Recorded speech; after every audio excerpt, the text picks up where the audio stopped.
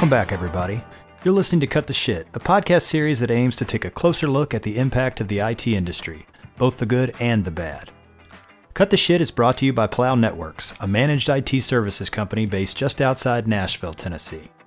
I'm Brian Link, EVP of Products and Services here at Plow, and I'll be your host for this series. I'll ask questions, and with the help of our guests, try to dig deep on some of the key challenges we all face dealing with IT. So with that, let's cut the shit and get started. On today's episode, we have another guest who will help us dig deep on the topic of security threats and how best to deal with them. If you recall, during my conversation with Bill Harmer on our last episode, the topic of zero trust came up, with Bill giving it his good housekeeping seal of approval as the right way to do security today. With that in mind, I am pleased to have our own James Golden as our guest today. James heads up our development and systems administration engineering team, and he has been instrumental in moving Plow's internal systems and users to a mature zero trust posture. James is the epitome of a digital engineering native, having started working in network administration and getting into some fairly harmless black hat hacking, all before graduating from high school. From there, he went on to tech support and field support, all while experimenting with network exploits and programming on the side. He eventually made the move to network engineering and then to a director role at a multi-location media company before making the move to Plow almost 4 years ago. During our conversation, we hear from James about zero trust and what the journey has been like at Plow. We'll get into some of the history of zero trust, why it has become the gold standard, and some of the challenges he has faced getting Plow to walk the talk in terms of its own approach to security. I hope you enjoyed this conversation with James Golden. James, welcome to Cut the Shit. How you doing today? Doing well. How are you? Doing good, doing good. We got to have lunch today since I'm in the office, which was great. I know, one of the things that we're going to get into, obviously, some specifics around zero trust. But before we did, as a sort of a prep for that, or a warm up, if you will, I know you and your team work a hybrid schedule. And, when we get into talking about modern workplace and the idea of working some in the office and some remote, it's kind of a precursor for this. But tell me a little bit about the hybrid schedule that you guys work, and how have you guys managed to balance that out across the team? Because I know not everybody does the same thing. Sure, absolutely. So modern work in the last 10 years has kind of shifted. There's been a large paradigm shift towards work no longer being somewhere you necessarily go to, but rather being something you actually do. So instead of everyone working a strict 8 to 5 at a designated location, more and more jobs are transitioning more to a pretty much as needed basis and more interested in necessarily the job getting done and less pretty much just showing up. And that in a lot of ways filters out a lot of people who just show up and kind of play around and hide between the lines. But obviously the pandemic forced many organizations to embrace that model relatively quickly. Including Plow. Yeah, including Plow, obviously. Yeah. Right, because we were already, I guess I'd ask the question, prior to COVID, was everybody in the office regular all the time? Yeah. If anything, our models were pretty much identical to what most of our customer base are now, where we have VPNs, we have most people coming into the office to actually do their work. We had normal 8 to 5. Mixed in with an on-call schedule. So yeah, that's how it was previously. So with your team kind of, I know you've got some are here every day, some are here part of the time. Mm-hmm. Do you even notice, how does that work in terms of scheduling or in terms of coordination? Have you guys had to make any sort of specific adjustments, or has it been fairly easy, do you feel like? I feel it'd be fairly easy. It allows people to more schedule around the times that they feel they're most effective. I'm more of a night owl than I am a morning person. So outside of those meetings that are within the nighttime, or within the daytime, I prefer to do most of my work actually at night. So it allows for much more flexibility for your end users as well as obviously your staff members. So yeah, I think we've adapted to it pretty well. And in terms of coordination and tracking, it's not any harder than it would be for a regular 8 to 5, it's just a larger window. Gotcha. Okay. Well, that was, again, not specific to the topic, but related, since these are the kinds of challenges I think that everybody would have in this particular context, where you've got a hybrid work, people moving here and there, maybe not always being in the same place. And how do you make sure you're aware of what everybody's up to and that everybody's kind of on the same page project-wise or work-wise? So, yeah, absolutely. Well, let's kind of transition and get into the main event, if you will. I gave a little bit of your bio on the front end, but give us a quick thumbnail sketch on kind of your background, kind of how you got into technology. Sure, absolutely. So when I was 14, my parents purchased my first computer for me. It's old 400 megahertz little NEC machine. That CD-ROM didn't work. The monitor went out a week later. So I had to very quickly figure out how to rebuild and fix machines. shortly thereafter, after blowing out the fuses on rebuilding power supplies and whatnot, and getting involved in the pizza industry, ironically enough, I made a hard pivot towards actual IT work and became a field service technician at about 17 years old. And then I've been working in this industry since then, everything from network administration to developmental roles to infrastructure to management. So, yeah. So what attracted you to it, do you think? What was it? Was it the mechanical side to begin with? I mean, I know you're a mechanical guy, so just was curious what attracted you to it initially. The challenge, the fact that it changes nonstop. It's never ending. Too many people I feel are happier when they have a defined job that they just repeat on a day-to-day basis. There are certain people I find that are very unhappy in those lives, and I would be one of them. So you're looking for dynamism, wanting something to change. Yeah, if it's not challenging, it's not any fun. Gotcha. All right. So, kind of related to that, when do you recall kind of first getting involved or thinking about this idea of security? When was that from the beginning? From the beginning, as it relates to the modern workplace and zero trust, or just the beginning of security? Forget about that for a second. Let's go back. Yeah. Probably when I was 15 or 16, we were running IRC networks for pirating software in high school and changing grades for students that were willing to pay. And statute of limitations. I know, right? Yeah. But there were a lot of security mechanisms involved in that. So, for example, back then it was Windows 98 second edition, and every time you logged in, it stored your password in a reversible encrypted file called a PWO file. Well, if you just take that home and run a program against it and reverse it, you'll get those login credentials. You combine that with a school that all teachers can access other teachers' information. Yeah, relatively easy way to compromise all teachers across the board. So that was a large part of my security background when I was in high school. Another chunk of that was I was also running as a network administrator for many IRC networks at the time. So we were actually recruiting quite a large amount of people for building out actual botnets. At the time, we had actually hidden Java exploit inside of pornography and sending it out. We had about 4,000 to 5,000 compromised machines at one time, and during my high school years. And if you made us mad, we'd kick your butt offline. It's a different time. Well, maybe it's different, maybe it's not. Yeah, that's true. Yeah. And I'm not sure how different it is, actually. It's maybe the technologies are different, but the strategies maybe aren't. Consequences are a lot worse now. Yeah, well, that's true. That's true. More connected machines means more particular problems, right? So exactly. So kind of, we've talked kind of at the front end, sort of how you got into technology and kind of the early days as a teen. So let's kind of skip some ground and come, forward to today, or maybe not today, but recently. When was the first time you heard about zero trust? When did that concept kind of come into your frame of reference?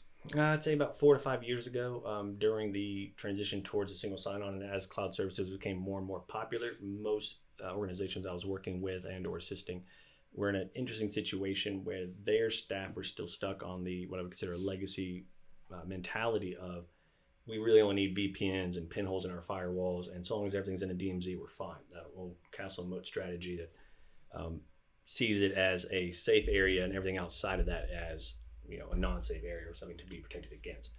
And unfortunately, with cloud solutions where they have to be accessible from anywhere in the world, it was pretty obvious that most security solutions were coming up short, we'll say it that way. Had no visibility into these services, had no additional context around the actual authentication mechanism. It was not a good spot to be in. So the castle and moat, we use that as a description for sort of a protected area with we'll think of it as a firewall, right? And only secure access to get in. But once you're in, the assumption is you can go where you want to go and do what you want to do because you're trusted at that point. Yes, exactly. And that's unfortunately how most organizations are compromised, is from within lateral movement once a user or account has been compromised, which unfortunately users are still the vast majority of compromise. Right. Well, we'll get to that. Yeah, for sure. I mentioned zero trust. We talked about some on the front end, but I don't want to make an assumption that everybody knows exactly what that is. So can you give us a summary just quickly? What is zero trust? What does that mean, and kind of what are its parameters? Sure. So at a very high level, zero trust is really about a few different things. It's about implementing least privilege, which is pretty standard across the board security-wise, but the most important element of it is actually using login metrics that would not otherwise be available during the context of authentication. The reason that's so important is actually the third reason that makes it a little bit different. That's assuming breach. Going back to the castle moat strategy, once you're across that moat or you're connected to the VPN, you're past all security mechanisms for the most part, for most organizations. In an assumed breach model, that wouldn't be the case. Every resource you're accessing would be reanalyzed based on your metrics, either what you've been doing, past history, if your account already has existing risk, if your device is healthy. Those elements are the biggest differentiators between the legacy model and our current one. So that methodology, that using additional information to determine the login accessibility at the time for each research, for each access attempt, is the core component of Zero Trust model. It isn't necessarily a specific product. It's an ideology on a security approach. Got it. So that's a good way of putting it. It's an ideology or a framework, not a product, right? Yes. And it sounds like in a lot of ways, it's the inverse of the Castle and Moat model in the sense that it's based on the user's actions at every point, or really for the life cycle of interaction, as opposed to in or out. Exactly. Right? Exactly. So in a normal, sort of a binary, yes, you're good, no, you're not, and you're done. This one is constantly asking that question. Yes, exactly. Yes, in the previous models, you'd get connected to VPN. That'd be about the end of your authentication context, and that would only really typically involve your username and password. In a Zero Trust model, one of the VPNs either don't exist or they're transparent to the user because of device authentication, or no VPNs required at all, because for every resource that they're trying to access, everything from what that user typically accesses, how the device, if it's healthy, if it's been compromised, is this coming in from a different country, has the user logged in from a place in the United States that couldn't physically have traveled to by the time this new logins occurred from a different location. All those metrics being calculated determine a risk score, and that applying to the actual access is what makes Zero Trust so much different than, oh, you know, username and password, you're good and you can go wherever you want. It's a very, very different approach. And you said it's not a product, and listening to you describe it, it's obviously not a product, but it is a set of capabilities. Exactly. Right? So that would be enabled by certain types of products within the context of a security arrangement. And so well, let's talk, we'll get there. I want to talk specifically about Plow, but so I guess maybe hold that. Well, give me a second to get there, because I want to talk specifically about how you set up the Zero Trust posture or the Zero Trust environment at Plow. Sure. Just maybe as a good example. But before we do that, let's go one step kind of up. What is it about Zero Trust that you feel like why is this the gold standard? When I talked to Bill Harmer on the previous episode, he called Zero Trust the gold standard. Why is that, in the sense, is that really just more a function?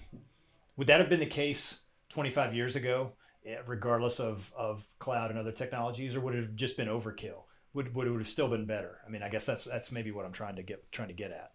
I feel like maybe a little bit overkill if you were to go back 20 years, but not as much as you may think. In terms of why it would be the gold standard, I believe it's because most of our security methods and methodologies we currently have now are not designed in such a way to support cloud services in a secure, while non-interruptive environment. Unfortunately, most people will just tack on security solutions to checkmark a box and just deal with the interruption to their end users. I'm not realizing there's a much cleaner approach with single identity and Zero Trust model.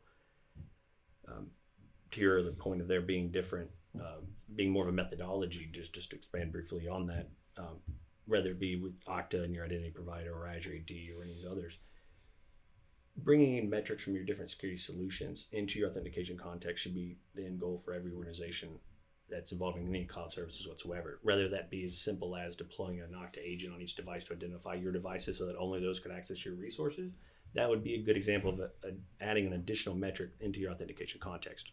Obviously, you can go all the way into Azure AD, all the way to device compliance and device being registered, etc., and that being brought into the authentication context. But anything in that direction is a huge improvement over what I would consider more of a legacy pinholes and VPNs only with no context. Additionally, I'll mention that the other big element as to why I would consider it the gold standard is because we have many organizations that, again, going back to this checkmarking a box, they'll lump in a SIEM tool to it to pull their logs from all their devices. But if there's no one constantly monitoring that, there's no one bringing all that data together, it's nothing more than checkmarking a box so that they can say they have that solution in place. The Zero Trust model is much more about using modern tools such as AI, such as identifying anomalous actions, because I don't, for example, need to know that my staff took so-and-so administrative actions at so-and-so date. I need to know what have they done today that's different than they do on their every other day, because that's what I need to know. I don't need to know that so-and-so staff member is doing the same thing they do every day. I need to know when they do something weird. Right. So I think that pivot towards actionable information and less towards we're collecting everything so we have something to dig through nonstop, I think it's It's a radically different approach and allows your IT staff to focus more on the actual issues of the business that can be solved with technology and less of just paperwork and burning the day chasing nonsense. Right. I mean, your false positive problem looks a lot different. Yeah. So I mentioned it before, but let's go ahead and go there. And let's talk specifically about implementing Zero Trust at Plow. When did you decide that, as an organization, we want to go down that path, and began to talk to Brian and Cameron about that? Sure. So when I actually first started here, one of the first things I noticed was our logins weren't even in the single identity model, meaning that we had our logins were one element, our email addresses were completely different. This entire organization didn't even have the same VPN suffix. We weren't all plow.net. We had some at plowgroup.com, some plow.net, and it was just a big mismatch. Additionally, we had no visibility into the endpoint devices, so we had no vulnerability management. We had no centralized reporting on those elements. We also had no centralized even security for the remote wiping of devices. So if, for example, a employee for whatever reason needed to be cut off very rapidly, we were in no position to do so. Obviously, being the person who would be responsible in such an event that those issues would then get rolled up to, I decided to rebuild it. Right. So that's no longer the case now. Obviously, everybody's identity is actually lined up the way it's supposed to be. Obviously, we can remotely wipe your device no matter where you are, where you're at, as well as anything done outside of your normal day-to-day context. We'll notify the security team and they'll know about it. It's a dramatic difference. So in terms of getting from what you just described, which was probably a pretty typical environment, 3 or 4 years ago, to where we are now, I know it hadn't taken the full 4 years, but in terms of the time to implement Zero Trust as a posture, how long do you how would you sort of couch that in terms of the time it's taken? So unfortunately, it's really dependent on the amount of services that need to be integrated, where you're currently at. It took us about a year, but we went rather slow because we were trying to be extremely non-disruptive. I'm a firm believer that most security rollouts need to be done in a non-destructive way. I'm a huge fan that your end users really shouldn't even know about them. And for a large part, I believe our employees don't really know until they either jump on a VPN that they're not supposed to hide their traffic, and then our stuff picks that up and immediately blocks them. Right. That they go, wait a minute, this is a little bit more serious than I expected. And that's the entire point. You shouldn't really know until you cross that line. The larger components of it is really the conversion of the applications into single sign-on. So obviously they have to support an OpenID standard or SAML or one of those protocols, but converting your applications to that, getting away from those segmented identities being first and foremost, that's typically the largest time sink of it. Right. And then to your point, you stretch that out mainly for user experience as much as anything else, or lack of disruption. Yeah, absolutely. As you think about that, are we done in terms of implementing Zero Trust, or is it an ever moving, ever evolving process? I think with almost any technology, you're never really done per se, and especially as it relates to Zero Trust, it's continually being expanded and worked on. For example, we use Microsoft products here internally at Plow, and they recently added the ability for us to actually run our own compliance scripts that will report back based on the criteria we define if that device is in compliance, which opens up the doors quite a lot. I'm kind of showing off my nerdiness here a little bit. For whatever reason, that's actually entertaining to me, because I like the idea that if for whatever reason we needed to go find a set breadcrumb on any of the company devices, we could do so and actually identify those machines that aren't. And more importantly, have that actually integrated into our authentication context. So while we already have the, if you're compromised or if something's taken on your machine or if you do something weird, now we also have that element of, if we just want this one piece to be there, and if not, you can't get access to anything at Plow, we can. So we can mix that with quite a few different things to do some relatively interesting results. So I'm kind of curious where that's going to go. When we think about, and we've kind of been at pains to say that Zero Trust is not a product and that sort of thing, and while that's all true, it requires a set of enabling technologies to be able to deliver.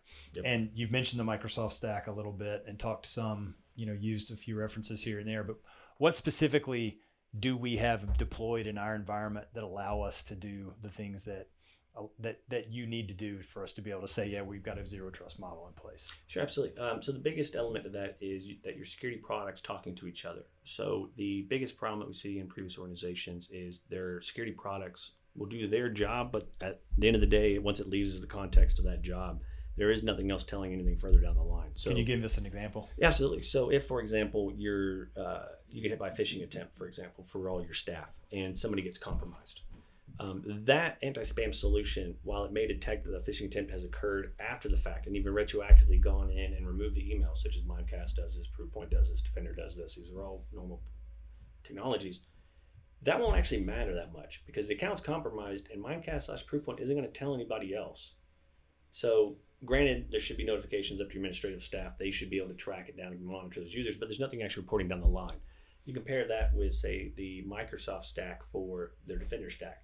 The Defender for 365 picks it up as actually coming in during the anti-phishing. The Defender for Endpoint picks it up because it was actually ran on that machine.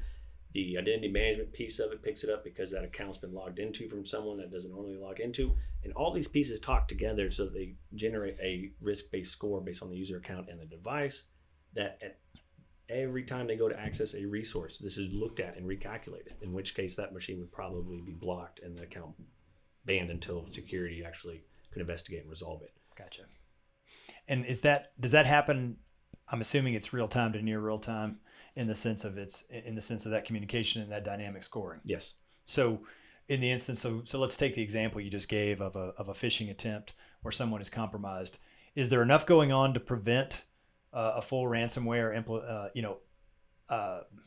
don't know, I'm trying to think of the word, the ransomware propagation down the line, where they could intercede on your behalf to prevent further dissemination of that in terms absolutely. of file locking? Yeah, absolutely. From the most basic level on the endpoint, you can do control folder access where only certain applications are allowed to write outside of certain defined areas. That will prevent anything that's not approved by your organization to be able to modify anything outside of those areas. Past that, Microsoft has their own back-end elements that are actually watching to see. So if your account, for example, all of a sudden goes rogue and starts encrypting multiple SharePoint list libraries, you're going to get flagged and your account's going to get banned anyway. As well as obviously that would be a non-normal thing, so all security staff would be notified as well.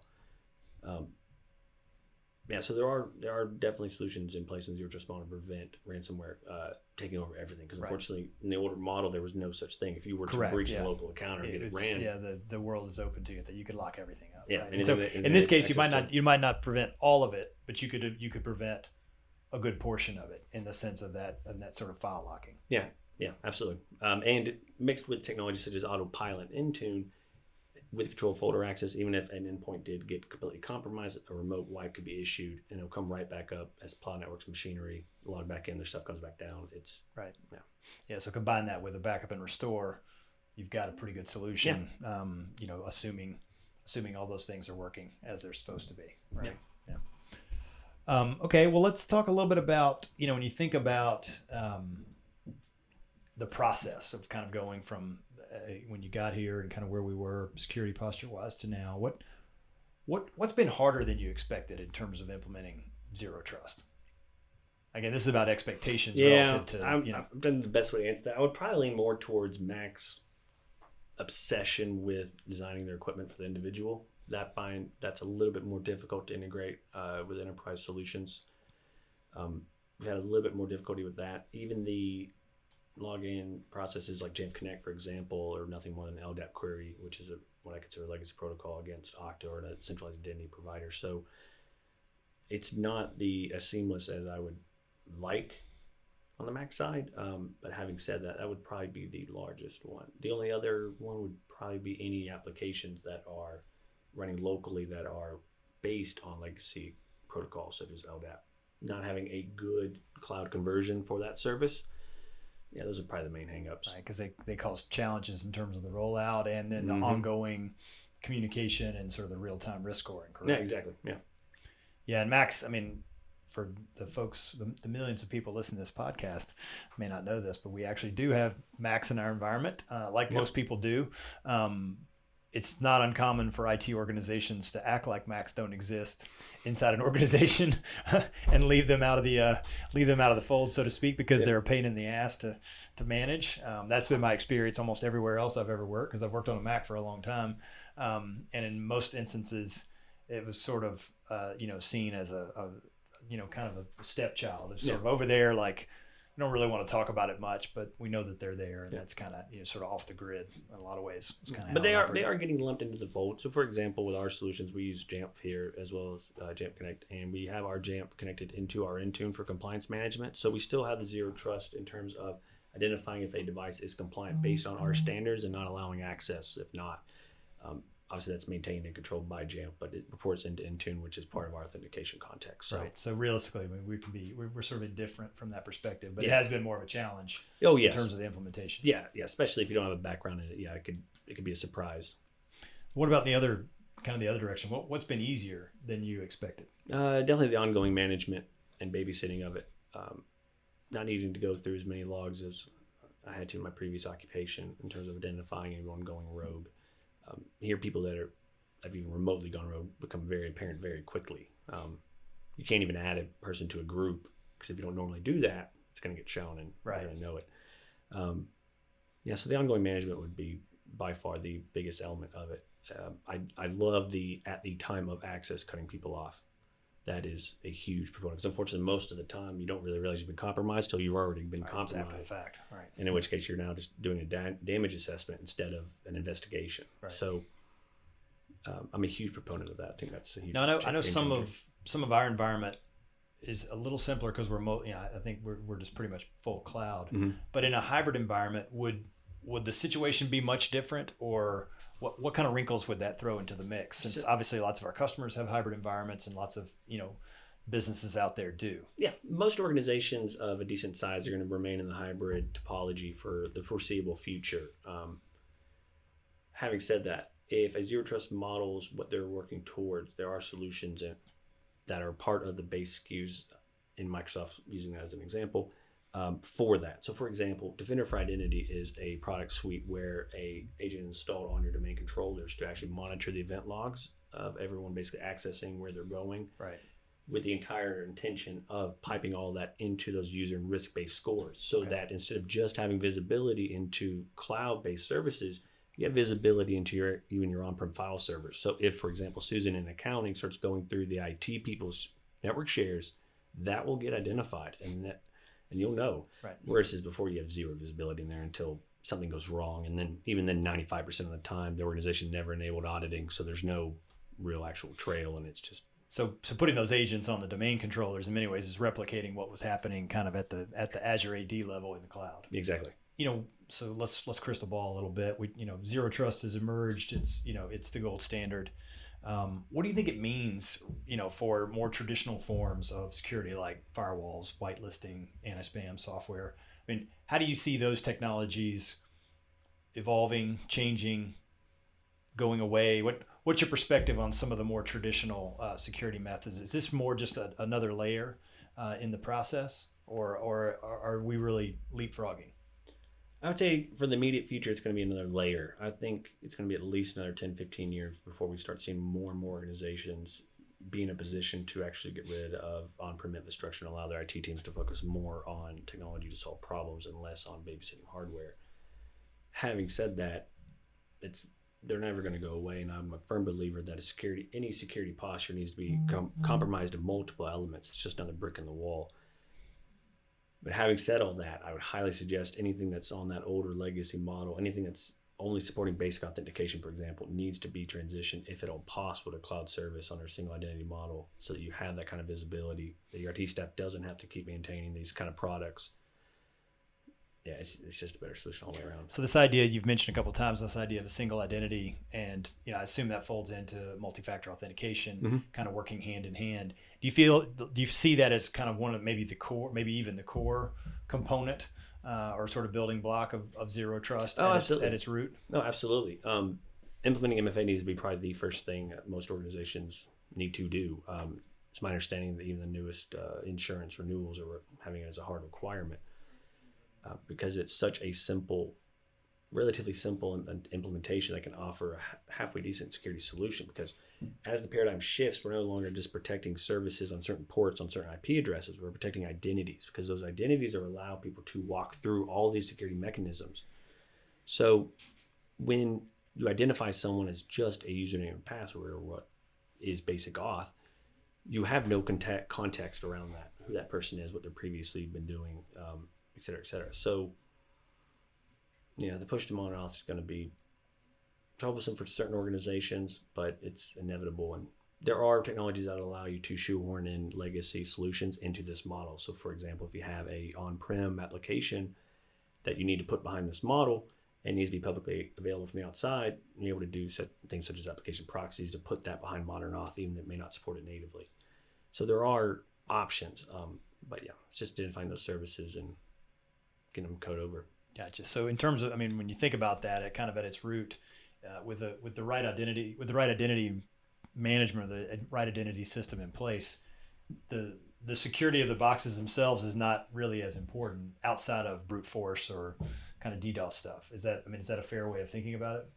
I mean, not exactly. Yeah, not exactly, but yeah, it's fair because you're looking at it more or less. If no one can get on unless we know who they are, then we don't necessarily have to worry about what happens when they're on there, right? Yes, but in a zero trust model, you'd have what they were doing while on there also being reported in. Right, so, and sort of staged along the way based on that action, you'd still shut them down because we don't know who Yep. they are. Yeah, exactly. Again, because we're assuming a breach. Yep.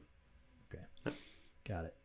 When we think about the past 5 years, maybe even the last one or two with what we've seen, it looks like there's a trend towards, more compromises, more attacks, particularly around end user, right? So, we're setting aside, I thought, Bill Harmer did a nice job of this when we talked last time about separating, the guys that are after money versus the guys that are after political ideology, and the ones that are politically motivated it's a whole different group. If they're trying to bring down nation states or whatever, that's over there. That's really not what we're dealing with, and most commercial customers are not dealing with. They're dealing with people who are after cash. Mm-hmm. So thinking about that first group, it does feel like we've seen more of that in the near past. So we'll say last couple of years for sure. And what we've seen in cybersecurity insurance points to that, right? The insurance companies have not done well in terms of their loss ratios. So the prices are going up. They're making it more difficult to get insurance. All that indicates that there are more problems. So is it easier to get attacked, or is it just that there's more people trying? And all that, I guess, brings to the question, is it easier to get compromised now than it was 5 years ago, or is it just more stuff happening out there? It's both. The problem is you have organizations that were forced to adapt very rapidly to the pandemic, and they needed to change their security models and didn't. So unfortunately, what they did is pretty much take their existing solutions and try to shoehorn in a work from home policy or procedures.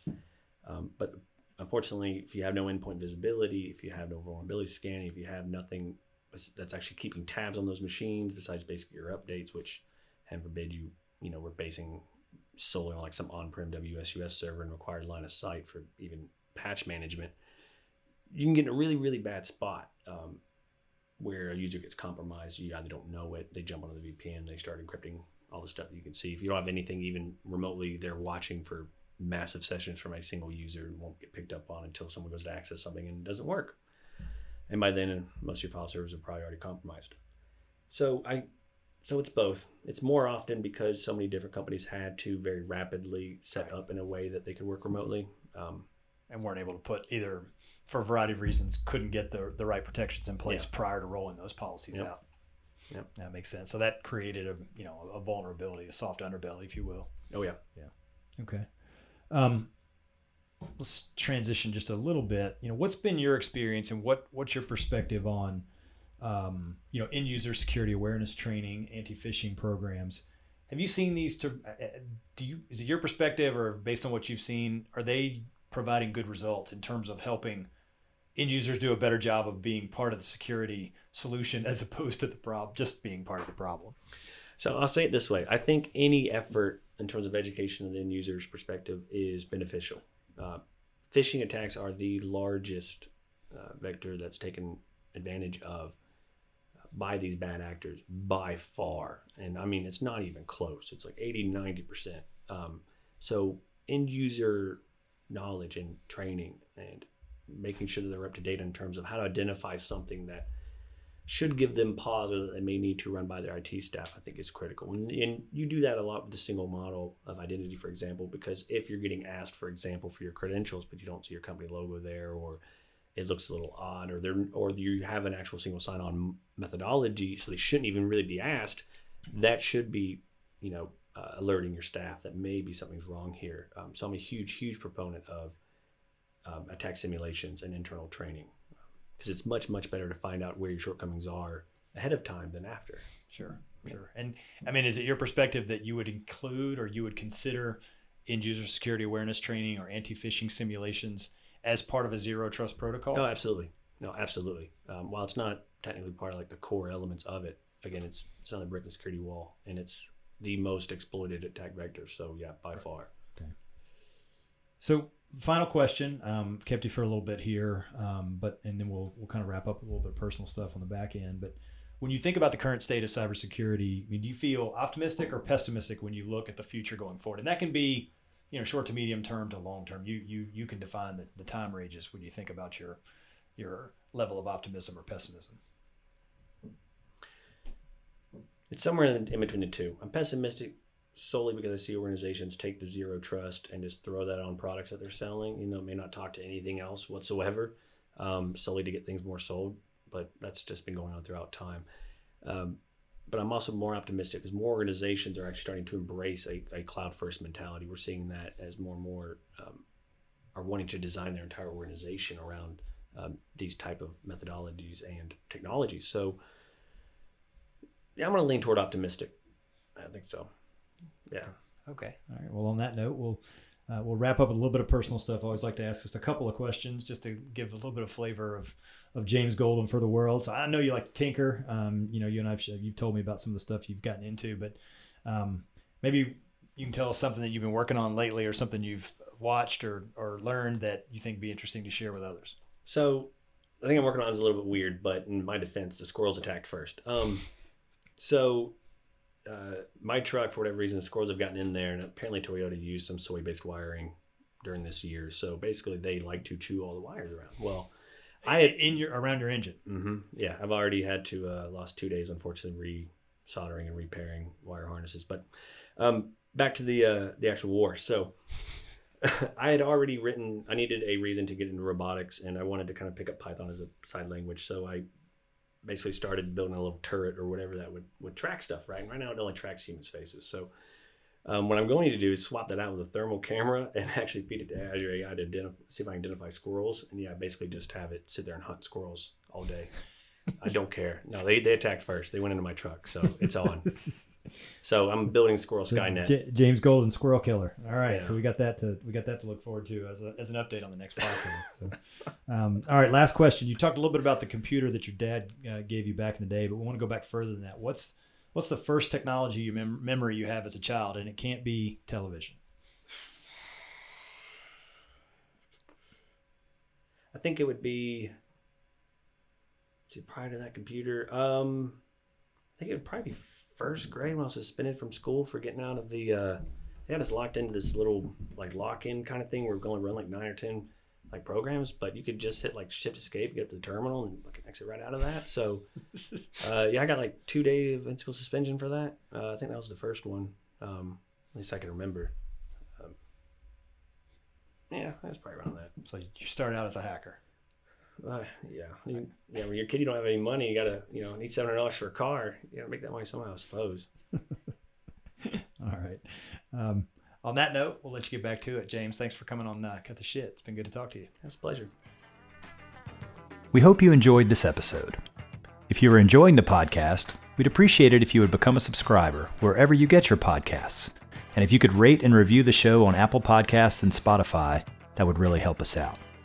Or you can just go old school and tell your friends, your family, your colleagues, and hell, anybody else who you think might want to hear something like this to listen in. If you're on social media, make sure to follow us on Twitter. Our handle is @cuttheshit_pod. We are also on TikTok @cuttheshitpod, all one word, where we post lots of clips from the podcast. And last but not least, you can also watch the YouTube version of the show on our YouTube channel @Plow Networks. Until next time, take care and have a great day.